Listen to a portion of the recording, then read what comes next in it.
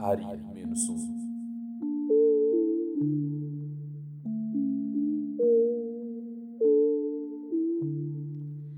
Olá e sejam bem-vindos à área mais misteriosa da ESC-FM, a Área -1. Eu sou a Catarina e estou aqui com a Saldanha. Olá. E vamos então começar mais um episódio do programa que vos traz todas as teorias da conspiração.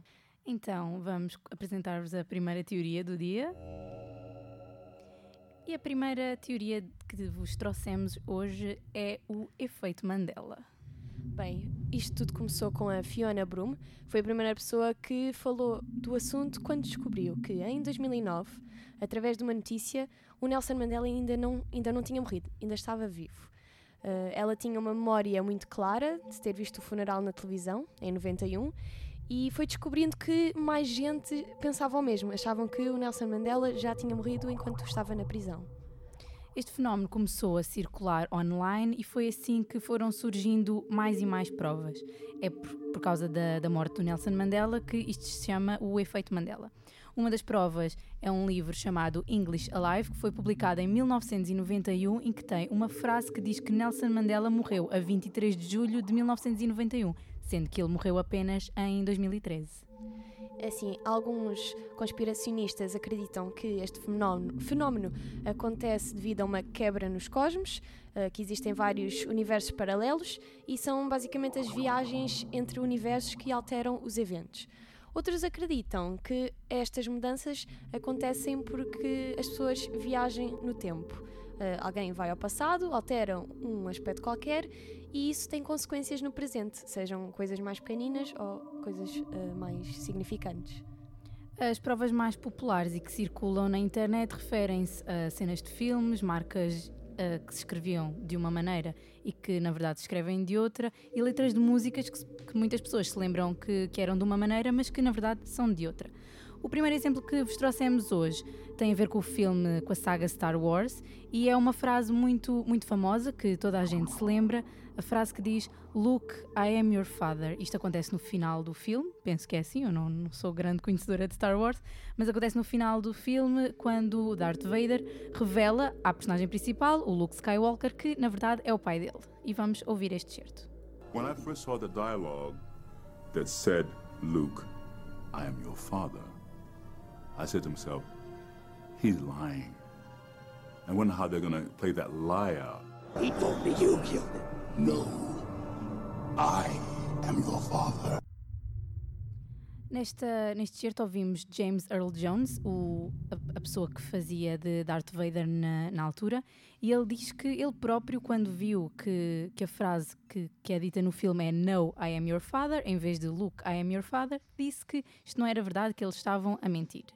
Para além de Star Wars, também existe um exemplo relacionado com a Disney, a Branca de Neve e os Sete Anões, que nós temos uma cena onde está a bruxa má, ela está à frente do espelho e, supostamente, ela diz "Mirror, mirror on the wall", pronto. Mas, afinal, não é bem assim. Magic mirror on the wall. Who is the fairest one? Portanto, ela, em vez de dizer "Mirror, mirror", diz "Magic mirror". Há muita gente que se lembra de ser "Mirror, mirror" e existem alguns livros até que dizem assim, em vez de ser "Magic mirror". E se vocês pensarem bem, a tradução também é espelho meu", não é espelho mágico, espelho meu. Para além destas cenas de filmes, destas frases de filmes, ainda existe outra coisa curiosa que está relacionada com os fatos de carnaval. Os fatos de carnaval normalmente são feitos à imagem original e um dos exemplos, dos vários exemplos que existe, está relacionado com a família Addams. A família Addams, uma das personagens, a filha, Wednesday, tem um vestido, nos fatos de carnaval, tem um vestido preto com um colarinho branco, mas na verdade o vestido é florido, é preto com florzinhas. O que é um bocadinho estranho, porque normalmente quando os vestidos são feitos, os fatos de carnaval, eles são feitos à imagem original. Outra prova que existe relacionada com o efeito Mandela tem a ver com letras de músicas. O exemplo que vos trazemos é uma música dos Queen, que nós vamos ouvir o final.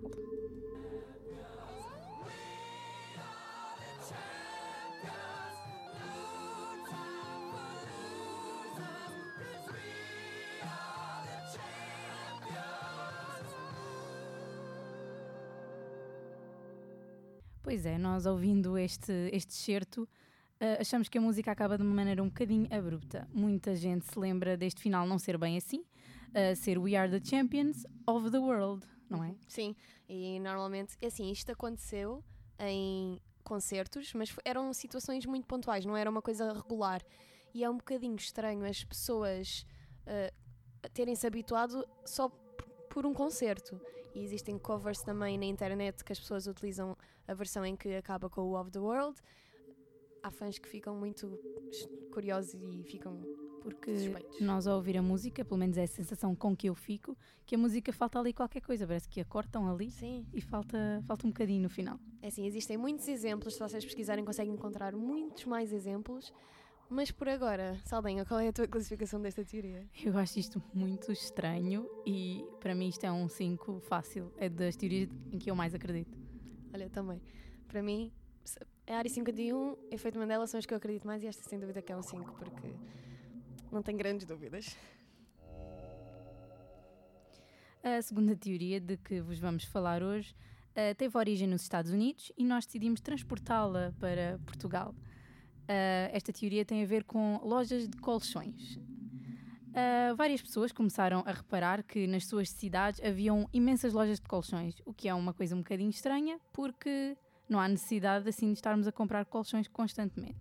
Surgiu um vídeo em que um homem conduzia pela sua zona onde vivia e reparava que existem várias lojas de colchões. There is another mattress firm. I kid you not. There is 2 mattress firms in the same basic complex, folks. Basicamente, isto é muito suspeito porque não existem assim tantos compradores de colchões, dado que, pronto, é uma coisa que dura muitos anos e as pessoas, quando compram um, só passado um tempo é que voltam a comprar. E as lojas, se vocês pensarem, costumam estar sempre vazias, não é uma coisa que se vende assim tanto. Esta teoria surgiu no Reddit, quando um utilizador comentou a dizer que as lojas de colchões seriam então um esquema de lavagem de dinheiro. Então, o que é a lavagem de dinheiro? Lavagem de dinheiro acontece quando nós ganhamos dinheiro de forma ilícita, por exemplo, através de roubos, tráfico de droga, prostituição, e esse dinheiro tem que ser declarado de alguma forma, ele tem que entrar no sistema do dinheiro. Al Capone, um dos mais conhecidos gangsters de todos os tempos, começou um negócio de lavandarias. Ele tinha imensas lavandarias e era através destas mesmas que ele declarava o seu dinheiro. Dizia que naquele dia tinha feito um valor, por exemplo, 100 euros de lucro e declarava 1000 euros de lucro. Foi daí também que veio então o nome de lavagem de dinheiro, porque ele tinha várias lavandarias. E é verdade que isto não acontece em Portugal, porque se nós pensarmos não existem assim tantas lojas de colchões cá e pronto, não é relevante para Portugal, mas existe um exemplo que é muito, muito parecido. Que são as lojas de ouro. Se nós pensarmos, existem várias lojas de ouro espalhadas por aí e algumas até na mesma rua. Na rua perto de onde eu moro, cheguei a ver 3 lojas de ouro na mesma rua. Isso seria então o plano perfeito para esconder o tal dinheiro ilícito que é feito, porque existem muitas lojas, ouro não é assim tão vendido e as pessoas conseguiam esconder o dinheiro que fazem ilegalmente. E ouro já não é uma coisa muito atual, já não se compra muito ouro, então estas lojas poderiam ter existido em alguma altura, mas eventualmente começariam a fechar porque as pessoas já não recorriam a elas tantas vezes, não é?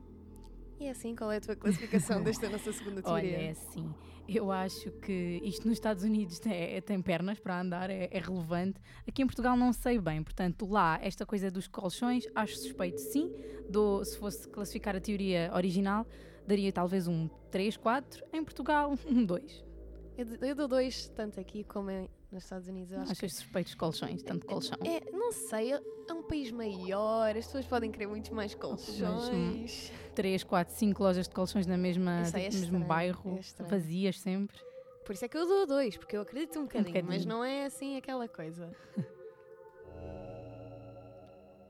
Está na hora então de falarmos da nossa terceira teoria do programa, que está relacionado com o Tupac.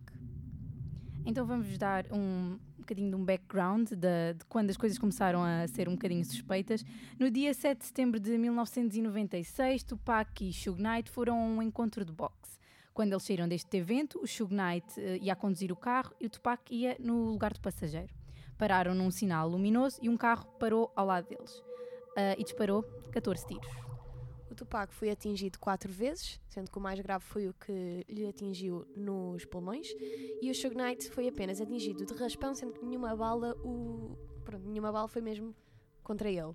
Isto aconteceu numa das ruas mais movimentadas de Las Vegas, e o carro que os criminosos conduziam era um Cadillac branco, que é um carro que chama muita atenção, e a rua tinha imensa gente, mas não há testemunhas. O Tupac foi levado para o hospital e acabou por morrer uma semana depois. Sobre esta morte existem várias teorias, mas vamos falar da teoria que diz que ele poderá ter fingido a sua morte. Existem várias provas em relação a isto. Uma delas é uma foto muito famosa que foi tirada no dia em que aconteceu o tiroteio, no dia em que houve o tal match de boxe, e é eles os dois sentados no carro e tem uma marca da data, porque antigamente as fotos tinham a data inscrita, que dizia que era 8 de setembro, sendo que este tiroteio aconteceu dia 7 de setembro. As fotos eram tiradas por fotógrafos profissionais, supostamente não ocorria este tipo de erros. Outra das provas que deixa as pessoas a suspeitar um bocadinho deste tiroteio é que Suge Knight era quem ia a conduzir o carro, e sendo uma pessoa maior que Tupac, ocuparia mais espaço no veículo, era de esperar que mais do que uma bala lhe tivesse acertado, sendo que foram disparados 14 tiros, 4 acertaram no Tupac e apenas uma bala de raspão, é que nem foi uma bala acertou-lhe assim em cheio, foi mesmo de raspão, assim uma sorte. Tanto que depois foi ele que o levou para o hospital. Exato. Para além disso, em 1994, o Tupac já tinha sido alvo de um tiroteio e ele desde esse dia era conhecido por usar sempre um colete à prova de balas quando ia a eventos, que sabia que ia estar muita gente, e nesse mesmo dia não estaria a usar porque ele foi atingido e não tinha o colete, o que é um bocadinho suspeito. Outra coisa é que o homem que supostamente cremou o corpo do Tupac reformou-se no dia seguinte, o que deixa as pessoas desconfiadas e que as faz acreditar que ele poderá ter sido pago para se reformar, dado que não cremou nenhum corpo naquele dia. A prova mais conhecida em relação à morte de Tupac, ou à suposta morte, estava relacionada com um escritor italiano chamado Machiavelli. Ele era conhecido por ter esta frase que dizia que a melhor maneira de enganares o teu próprio inimigo é fingires a tua morte. E o Tupac era fã deste escritor. O último álbum que ele lançou, inclusive, foi... o álbum estava assinado como Machiavelli, o nome inspirado no do escritor, escrito de outra forma, mas que era uma clara referência a este autor italiano. Os fãs conseguem perceber a referência e, através desta referência, dizem que ele poderá ter, como diz a frase, fingido a sua morte.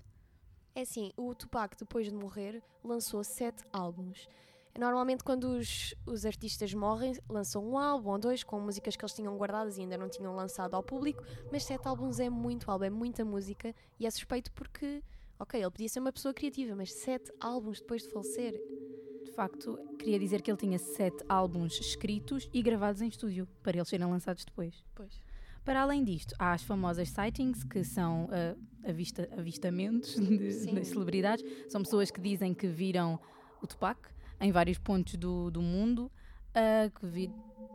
algumas delas estão capturadas em fotos e vídeos, mas isto nunca é muito fidedigno, porque podem ser pessoas parecidas, não é bem uma prova forte. Sim, não eram fotos que se notava claramente que era. Exato. E existem muitas pessoas parecidas no mundo, não é?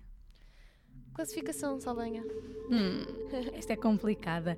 Eu acredito de facto que a morte é suspeita. Talvez eu não acredito muito que ele tenha morrido de facto neste dia. Eu acredito que a morte é muito suspeita, tanto que a morte foi investigada e nunca chegaram a nenhuma conclusão. O caso nunca foi fechado. Eu não sei, eu não sou fã, por isso eu não é aquela coisa de querer que ele esteja vivo por gostar muito dele, mas parece que existem muitas... É assim, os fãs normalmente conseguem encontrar qualquer coisinha para tentar que ele estivesse vivo, mas parece que é muita prova, muita coisa que aconteceu estranha nesse dia. E esta é apenas uma das teorias sobre a sua morte. Existem dezenas de teorias sobre quem foi, sobre se está vivo, não está. Não sei, para mim é para aí um 3. Sim. Para mim é um 3 a cair para o 4. É um 3-4 de isto não foi bem assim, ele não foi atingido e morreu uma semana depois, mas não quer dizer que de facto que ele esteja vivo. Eu não acredito que ele esteja vivo atualmente, porque eu acho que até se estivesse já tinha voltado. Achas que já tinha voltado? Acho que sim, então voltar à fama, quem não quereria. Pronto, é assim, falamos das nossas 3 teorias do segundo episódio. Espero que tenham gostado. Continuem a falar connosco. A interagir, a contar-nos o que vocês acham, as vossas experiências, se acreditam, se não acreditam. E ouçam-nos no Mixcloud, agora também no iTunes. É verdade. Isso, se gostarem mais do iTunes, podem aproveitar por aí. E pronto, para a semana voltamos. Se tiverem alguma sugestão também podem sugerir, que nós vamos estar atentas. No nosso Facebook, na página da ESC-FM. Exato. Partilhem e até lá estejam atentos a tudo o que se passa. Até para a semana, nós vamos voltar. Vamos, se nada nos acontecer até lá.